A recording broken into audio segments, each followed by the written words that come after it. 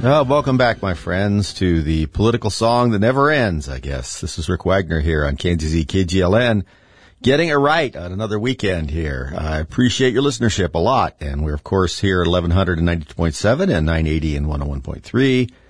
We have, of course, the Internet available for quite a few people that listen on the Internet, which is kind of cool.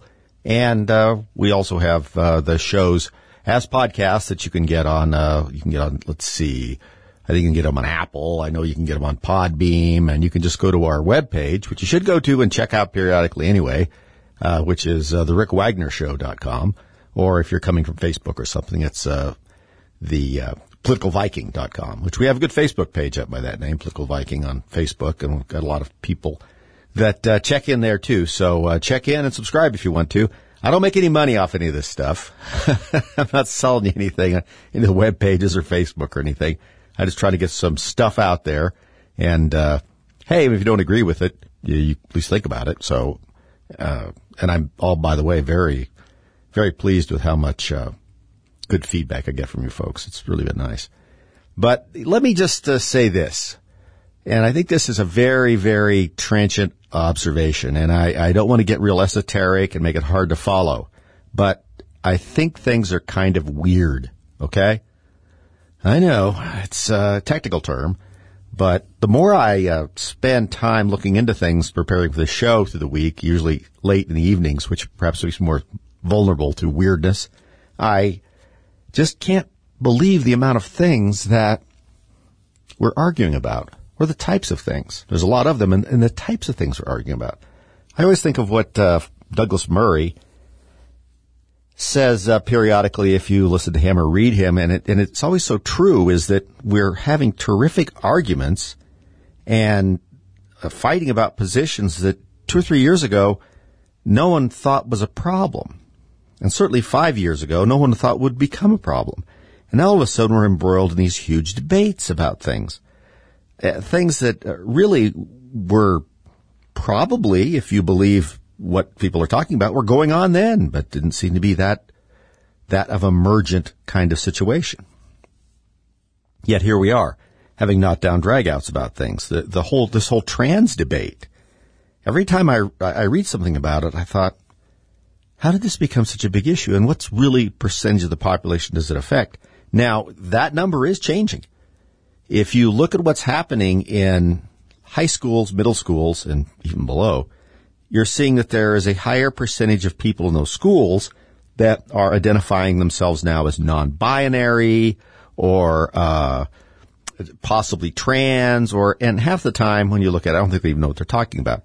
But because it is sort of a trending thing, and school administrators and politicians of a certain stripe reward you for that kind of thing, I think it encourages students to say things they're not even sure about.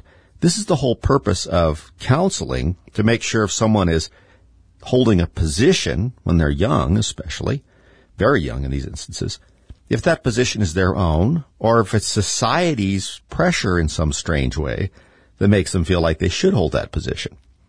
Now, by the way, that's not always bad. There are some things about society that you want to have people believe in and adhere to so that you have a successful society. Obey the law. Don't harm other people. Keep your hands off other folks' stuff. Try and not steal people's cars and hijack them and drive down the road into a body of water. You know, regular stuff.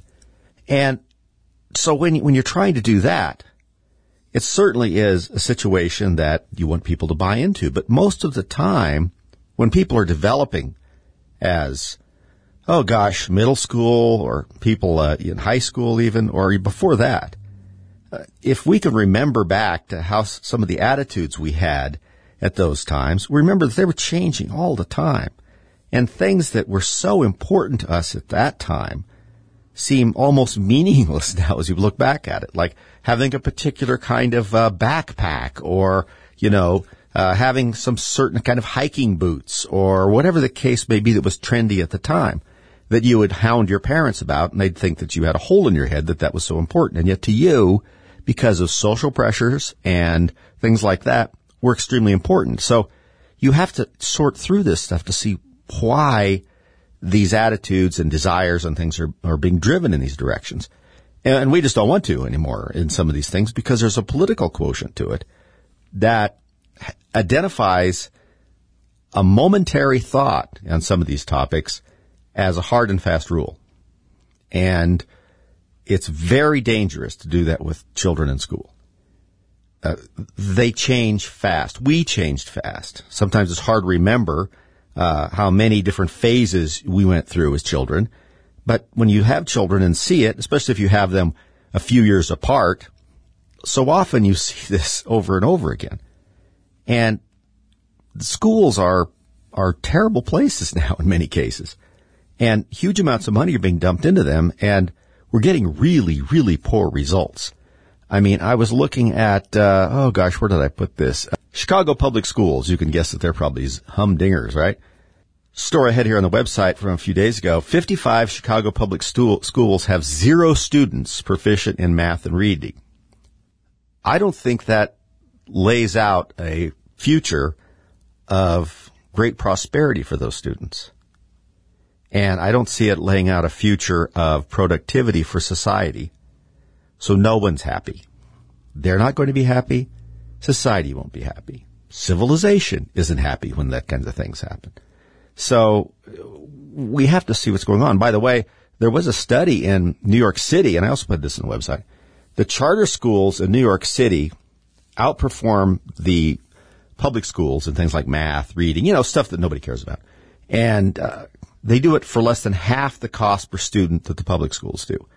And I'll bet it's even less than half for what they're spending in Chicago to turn out people who have 0 proficiency in math and reading. So that's always encouraging. And I had a story here, too, that since it's in Colorado where I'm at, I noticed it right away. It says, Colorado School District revises transgender student policies after criticism. Oh, what a surprise. What controversy could arise over that, one wonders. And Colorado School District has agreed to stop concealing the transgender identity of students from parents unless it deems the child to be facing a safety threat, according to documents obtained by the Daily Signal, which is where this story came from. And this is the Canyon City School District, and they had hosted a transgender student policy work group way back in November, and decided that they needed to change this policy so they'd only withhold information about a child who felt themselves to be transgendered or something in this situation if they thought there was a safety threat. Because they've been withholding it apparently, and you need to store yourself because it'll shake you up a little bit. Except for one thing. If you read this policy, this statement, they don't say what a safety threat means, right? They're saying, well, we're only going to withhold this information from parents who think there's a safety threat. Well, what does that mean? Now, I know this is probably the lawyer in me, but when you have terms, they need to be defined. Because if you throw a term in there that is like a sharp corner, like, well, we're going to do this unless this. Well, the unless this needs to be defined very well. But to say safety concerns, well, what is that supposed to mean? Physical safety? Mental duress? Disagreement? Parents who disagree with the child's decision? Parents who are concerned? What does the safety threat mean?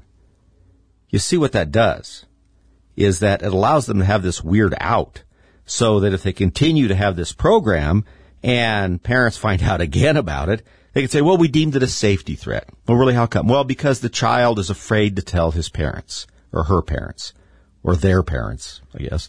And so we felt that was a safety threat. So really, if you want to imbue that term with whatever sort of qualifying statements about it that you want, then the change in policy doesn't mean all that much.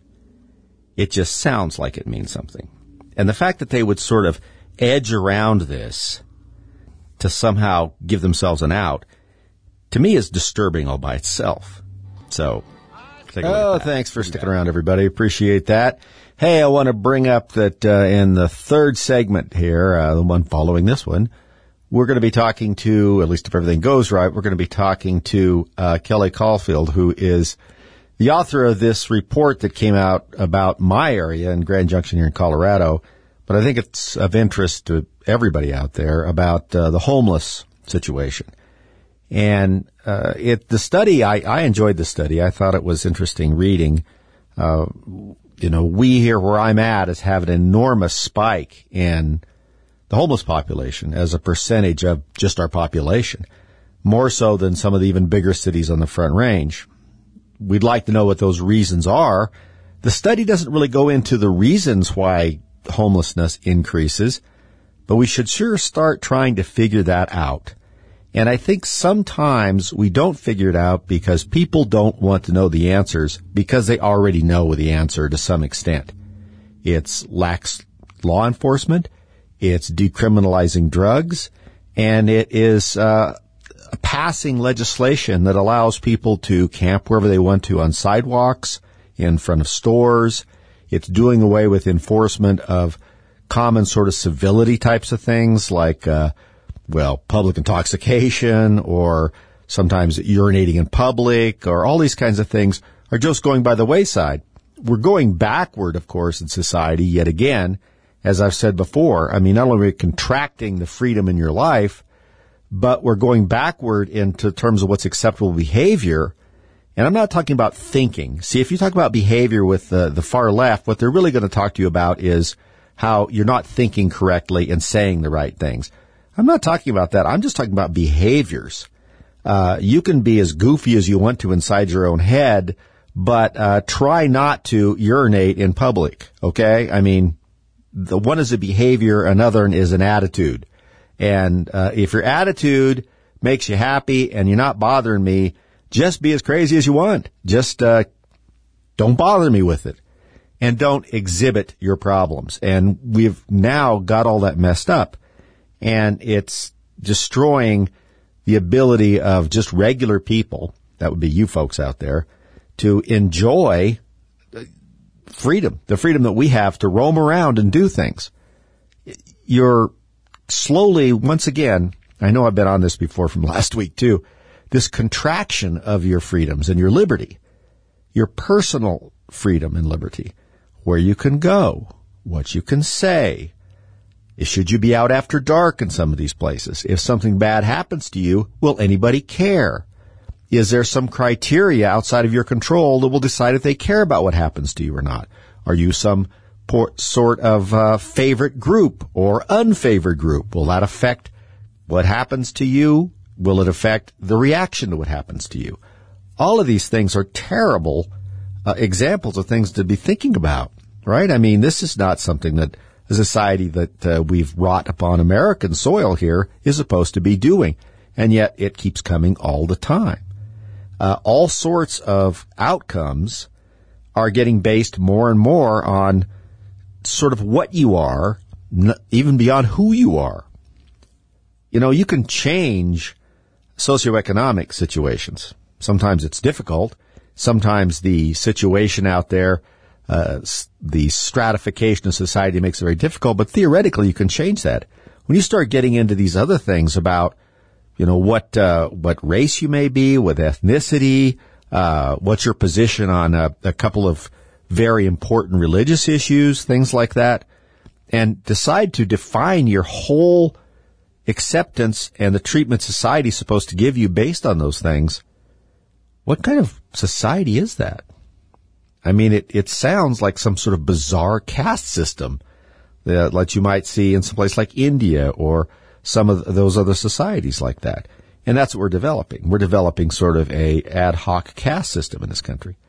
And so when you look at things like the homeless population and so forth, allowing that to run wild, or not just the population increase of it, but the factors that have increased that population, and then the behaviors associated with it, and then the acceptance of those behaviors, encouragement to some extent of those behaviors, what does that do to you who is not a member of that situation, right?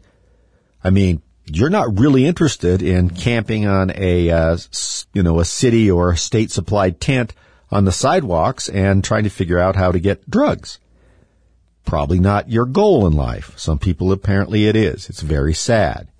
There's a lot of people out there on the streets that have serious mental health issues, that have substance abuse issues that sometimes are related to their mental health issues, And there is unfortunately, significant minority of them that are just plain criminals that hide out in that population so they can do what they want. And you mix all that together, it's not a prescription for personal freedom for you. It seems to be increasing the personal freedom for that group, but the only way that they can increase their personal freedom because of their behaviors is to essentially intrude on your life. Pretty soon you just could go into the park. You're not going to take your kid to the park with people camping out in it and shooting drugs and screaming at non-existent people. I mean, the president can do that. I mean, in terms of screaming and trying to shake hands with people that aren't there. But most of the time it makes you nervous if you're somewhere with your kids playing and there are people out there that are talking to ghosts, right? So that tends to keep you away from those areas, and it begins to be limiting, right?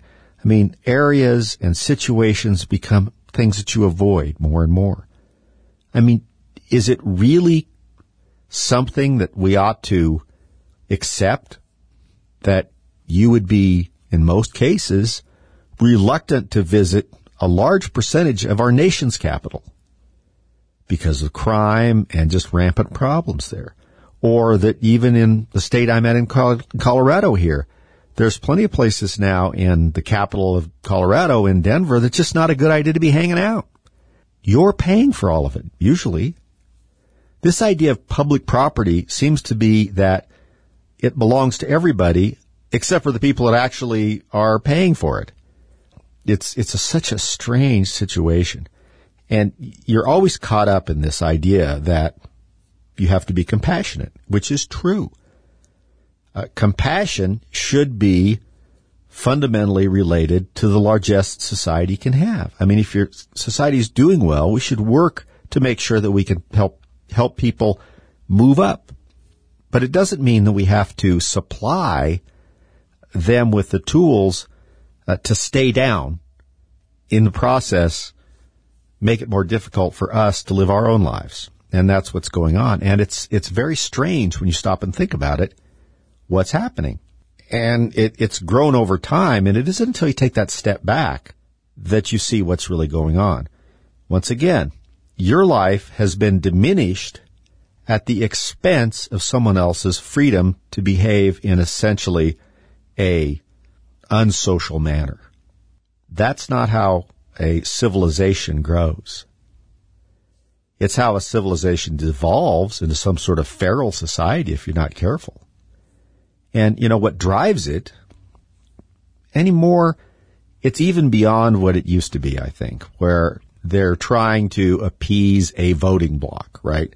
The far left especially loves a permanent underclass that they can pretend to assist and convince that underclass that the only way for them to exist or make any kind of movement is through the far left's largesse.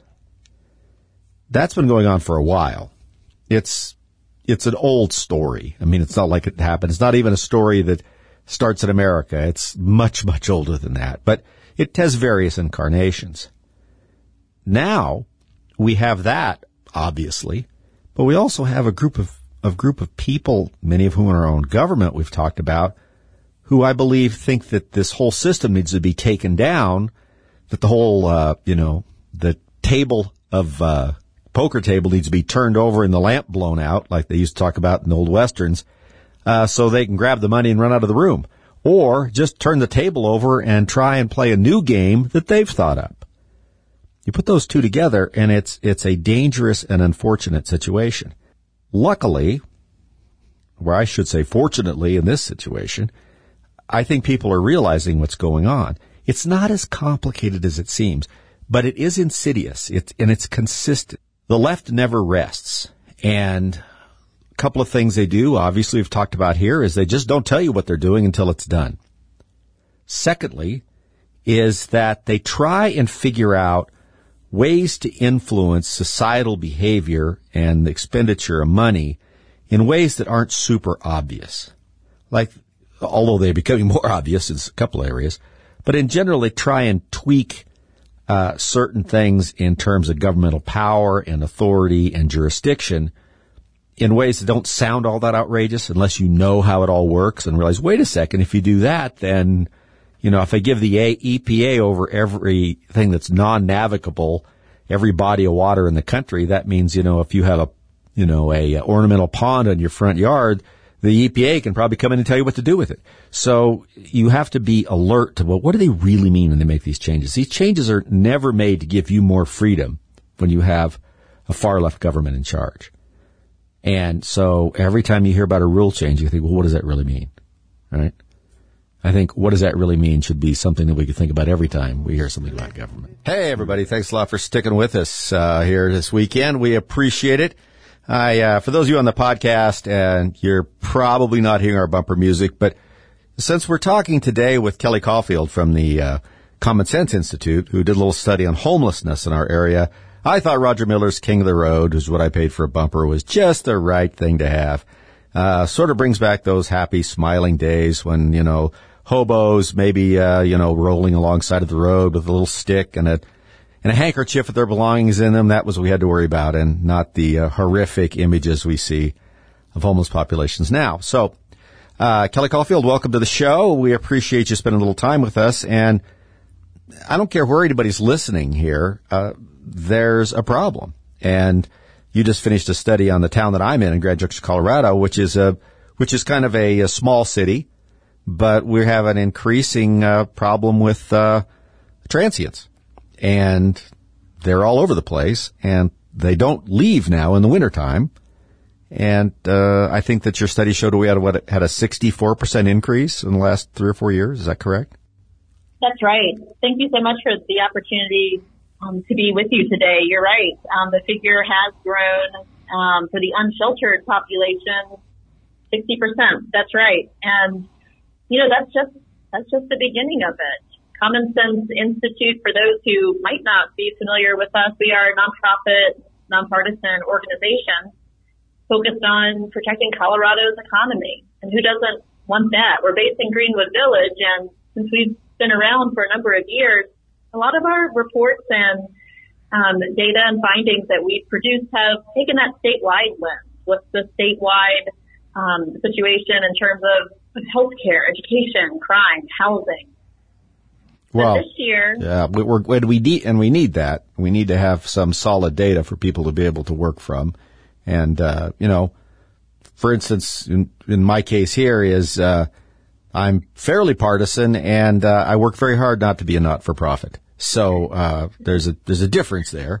But, the Common Sense Institute has, and what I liked about your little study that you put out, was that it is, brief enough to where you can get a sense of it pretty quickly, but complete enough to see kind of your study patterns without, including so much in there that it's hard to wade through the data points. I would just ask you, if you're a person sitting out there in any one of the numerous communities that listen to the radio station now, what do you do?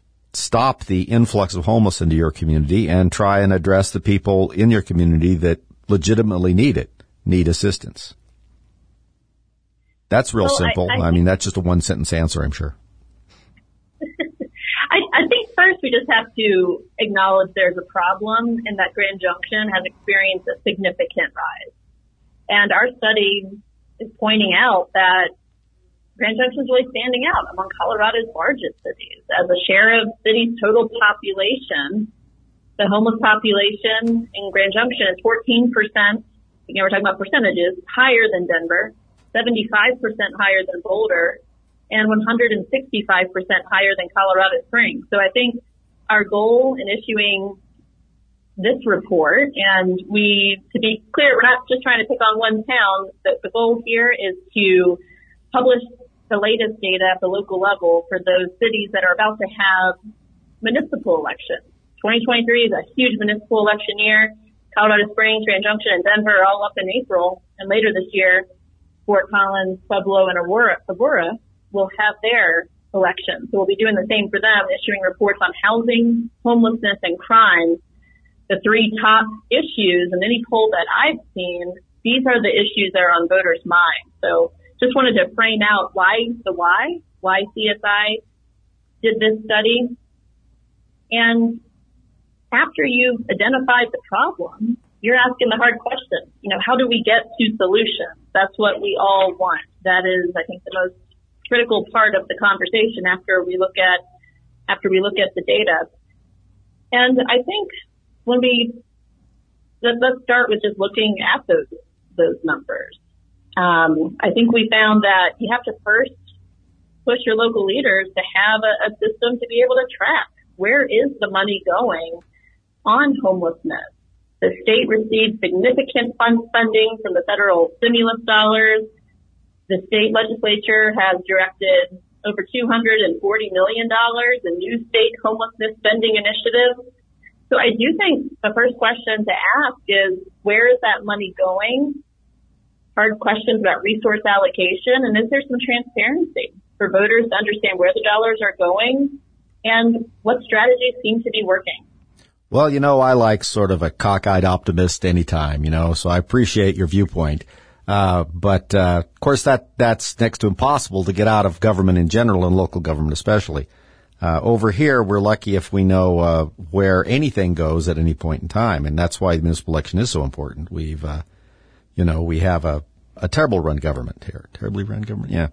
And if you're looking for a study to do, you might look into just sort of the psychological study that when you introduce a room full of room temperature IQs, looking at various problems, that just because there's more of them doesn't mean there's not an additive process. In other words, 272 IQs don't add up to 144. You subtract from that, because we have I don't know what they're doing. We've increased our law enforcement budget here significantly with a specific tax in the city for law enforcement. And I don't see those resources being allocated towards this problem at all. And I think I understand why. They're afraid, mainly. A certain amount of fear in terms that comes to the regulatory side of this. And, there has to be more than just simply giving things away, building shelters, doing this and that. You've got to be able to regulate the criminal aspects of this and make sure that the citizens are, not overly inconvenienced by it in a way that's outside the boundaries of the law. And we don't seem to be doing that. And Denver's a disaster. The city and county of Denver is sailing their ship straight towards the Detroit model apparently, and sort of a combination of destroying business like Detroit and turning their streets into Los Angeles. So it's got to be more than just throwing resources at it. You got to throw resources at particular areas and agencies that have an impact on the symptomology of the problem, don't you? Well, I agree with everything you said, and I think in terms of looking for some solutions and trying to find some hope in some pretty negative findings, I hate to compare cities too much, but Colorado Springs, honestly, is something that we're watching. We did the data for very similar, analysis for the Springs. Denver's homelessness report will be out next week. I'm not feeling very good about that, but in the spring, we're able to see a 43% decline in the unsheltered population since 2018.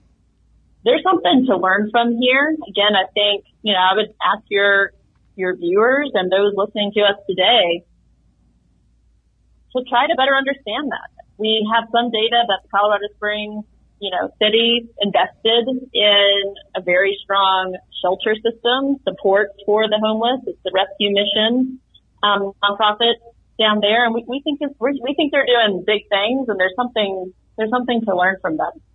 Well, there certainly is, but let me ask you a question. Let's say you're a runner. I don't know if you are or not, but would you feel good about going out for a jog in the broad daylight, even along the South Platte right now? I am a runner, and definitely not. No, of course not. And that's wrong. All right. Be smart with where I run and what time. Of course, and that's not something that a citizen in the United States should have to worry about all the time. There's a deficit right there in terms of protection for just simple, law-abiding, ordinary citizens. And the fact that, that manifests itself in contracting your life, right? It shrinks down what you're doing, your choices, what you do, the thoughts you have to go through, and the exposure to danger. That's just wrong. And until people feel safe, there's not a way to address anything. And, if I've talked to many people, I mean, I have a fairly extensive career in law enforcement, and, I've known a lot of people who are, unhoused, I guess, and a significant percentage of them have drug and alcohol problems. Some of them have, many of them have mental health problems, and some of them, there's a crossover there. And there's a certain percentage of just criminals that are hiding out in that community. So having a way to address their personal needs and problems and sorting those groups out, it seems to me to be the biggest challenge, isn't it? I agree. This is a multifaceted, extremely complicated societal problem, and there is no one silver bullet or one solution. I think what I would point to in our report is an accountability mechanism, a tool that voters in Grand Junction can use for those running to be your next slate of leaders. Ask them the question, $9 million of federal relief money was steered towards homelessness in Grand Junction. Right. What are we getting for it? What's the ROI? And which strategies are proving to be most successful so that they can be scaled? I think this is an accountability conversation. It's asking hard questions and not allowing our leaders to skirt by with just political one-line answers. Well, I think that, it is a complex system, but what I would ask, and I think the area of comparative study can be a little bit helpful here, is why is this area, like let's say in Denver as an example, the South Platte, you pick another area of town that was safe in 1979 that is not in 2023. What's changed? Do we have an answer for that, you think? You're asking me the right questions, and you're asking me the hard questions. Next week, we will be issuing our most up-to-date Denver homeless study, and that will look like you're asking over the last 15, 20 years on what the numbers are looking like. And I can tell you from, some embargoed, it won't be embargoed for long, but we're going to see some significant increases, at least over the last 5 years, and I think even spanning from the last 10 years. I think elections have consequences. We're a nonpartisan organization, so don't make me go to a place where I'll get fired. But, I think it's important to look from, like I said earlier, we just issued studies for crime, housing, and homelessness. And certain trends have gone up and certain trends have gone down since these last local elections. So would urge voters to look very closely at that when they're deciding who the next slate of leaders should be. Right. And I'm not going to ask you to endorse anybody or any particular position, but solutions that work historically and then can be fit into the framework of today's ridiculous culture should not be a partisan issue. Now, we know it is. It's shocking to see that the idea of law enforcement is become such a partisan issue. I mean, we had a little of that, I think, in the 60s, but in a different way. Some of those attitudes that were thought to be pretty radical in the 60s just sort of seemed playful, a little like a Happy Days episode compared to what we have now. And so I understand that attitudes change, but, don't you think part of the problem in Colorado is, and it's certainly reflective in California, is drug legalization? So I personally think that is not an area where we have done a ton of research, but it's an area that we'd love to do more in. What has been the economic cost of legalization of marijuana in our state? I have, personal views that is a part of the problem. But even my home state of Virginia, they just legalized marijuana as well, which honestly really shocks me. Colorado is not an outlier. It's becoming a trend. And I think that would be a great report for CSI to try to prioritize later this year.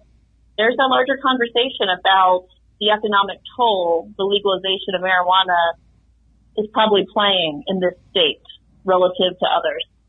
Well, it's a dangerous alliance that comes together on these things sometimes. You have people who, one, think that they'd like to be able to get high and they'd like not to have any consequences for that from the legal system. Two, you get, some very well-meaning libertarians that think the whole war on drugs thing is misplaced and that people ought to be able to do whatever they want to themselves positively or negatively. And you get people who think they're going to make a lot of money by selling drugs because they watched too many Miami Vice episodes when they were kids. And then you get the government who anything that looks profitable, from gambling in the lottery to selling drugs, seems like a good idea for revenue. I mean, we're going to put cannabis shops here in the Grand Junction area here in Colorado. And for those of you listening to other places that have them, I think you can see what a great idea that is. And already there's buzzing out there about, well, we could use that money for you fill in the blank. And, once that you establish that revenue stream, it's interesting how, it becomes, I'm trying to remember the heavy metal group that had the name of one of their albums was What Once Were Vices Are Now Habits. And, I think that, it's quickly that the vice becomes a habit for government in terms of revenue stream. And then you have this thing and it just happens and they can't they'll never let loose of that money again, even no matter what kind of destruction it does to the cities.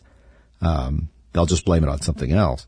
So we're able to, you can ask people. I've seen, homeless people interviewed a lot of them and they'll tell you that one of the things they can come here is because they could get high. And, Denver quasi-legalized magic mushrooms and things like that.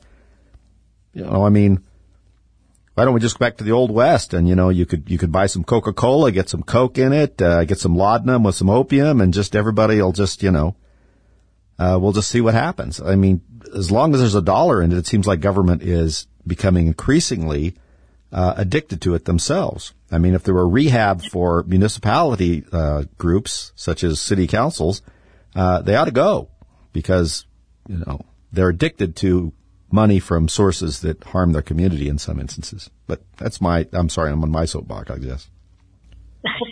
Well, Rick, I understand where you're coming from. If I could, slightly different direction, but, let's think a little bit more about maybe what we can learn or not learn from Denver. And, Common Sense Institute did put out a report last year on homelessness spending in Metro Denver. And it was possible to track a lot of the money spent on homelessness. And a lot of that's going to nonprofits, a lot of that's going to administrative, overhead, pretty high, salaries of other administrators. But the bigger issue that report spotlighted was it is much more difficult. This gets back to numbers, accountability, and data, understanding the actual supply of homelessness resources. So you and I were talking earlier in our conversation about what's it going to take to solve this societal problem. And it's important that at both, the local level in Grand Junction and the state, we would tell them policymakers should be developing frameworks for understanding what kinds of support are needed. Is it shelter, medical care, mental health treatment, skills training? What's lacking? What's in excess? And where is the need to target resources or reallocate resources? There's just a lack of transparency in many jurisdictions of what resources are being utilized for the homeless, for people experiencing homeless, and to start that larger local or statewide conversation about that resource allocation. It's a bit of a black box. We know how many people are homeless, we know how much money, but it is unclear how local and state jurisdictions are spending that money to serve the homeless. Yeah, conversations are great. That's always the talking. Well, let's have a conversation about it. Well, we're having a conversation about it right now. And, what we need to do is find out exactly what you're saying is where's the money being spent and did it make a difference? If it didn't, where could we spend money that does? And let's look historically to see why we have this problem. Now, I can tell you some of the problem came about beginning in the 80s where the Supreme Court struck down a lot of residency requirements for aid through the various social service organizations. Many places used to have a residency requirement before you could qualify for aid from like your local social services. You had to be a resident 6 months or this or that. Supreme Court struck those things down by saying that that somewhat interfered with the right to travel, which is a strange right that once again they found in the Constitution based on some bizarre notions of shadow rights and whatnot. So right away, people are able to arrive in a jurisdiction and immediately apply for some kind of benefits. Now, that's even become exacerbated by the fact that now we apparently elect individuals who, are eager to give out this stuff. I believe because they think that they're creating a new voting base for themselves. I know that's the case, I think, near as I can tell. So these changes, we need to highlight, what was working in the past and, try and figure out ways to implement that now and just endlessly talking about it. And I can tell you where the money's going in Denver and other places. I don't even have to look at it. I mean, it's just common sense. It's going to administrators, a bureaucratic structure, and employment of those who will have little or no effect on this besides talking about it and getting paid. And the people that are doing the real work are out in the streets probably getting paid nothing from volunteer organizations or whatever the case may be. But governmental solutions with studies and groups and committees and blue ribbon commissions and stuff have solved nothing. And if that was the way human progress went, we would still be trying to figure out how to make things out of metal. So that's, it's all fine and good to say we want to do that. We want to know where the money's going and what the results are. It's pretty simple. If you have a job and you're selling widgets and you used to sell 50 widgets a day and now you're selling 10 a day, why is that? It's no different to what you ought to be asking your government.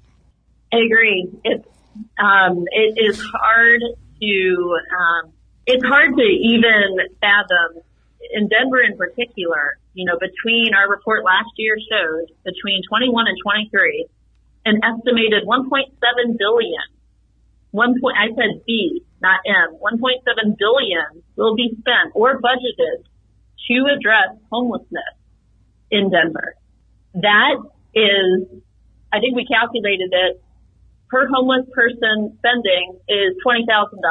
That is much higher than the state and the city of Denver provides for public education per student. Yeah, look at what great results they have there. Well, we're running out of time here, and I really appreciate your time and putting up with me. It's not an easy choice. So I don't know if you're a drinker or not, but you may need one afterwards. But we'll have you on again to talk about this. And I think the Common Sense Institute is doing really good work in there. And so hang on the line for a minute. And the rest of you folks, we'll see you next week. Thanks a lot.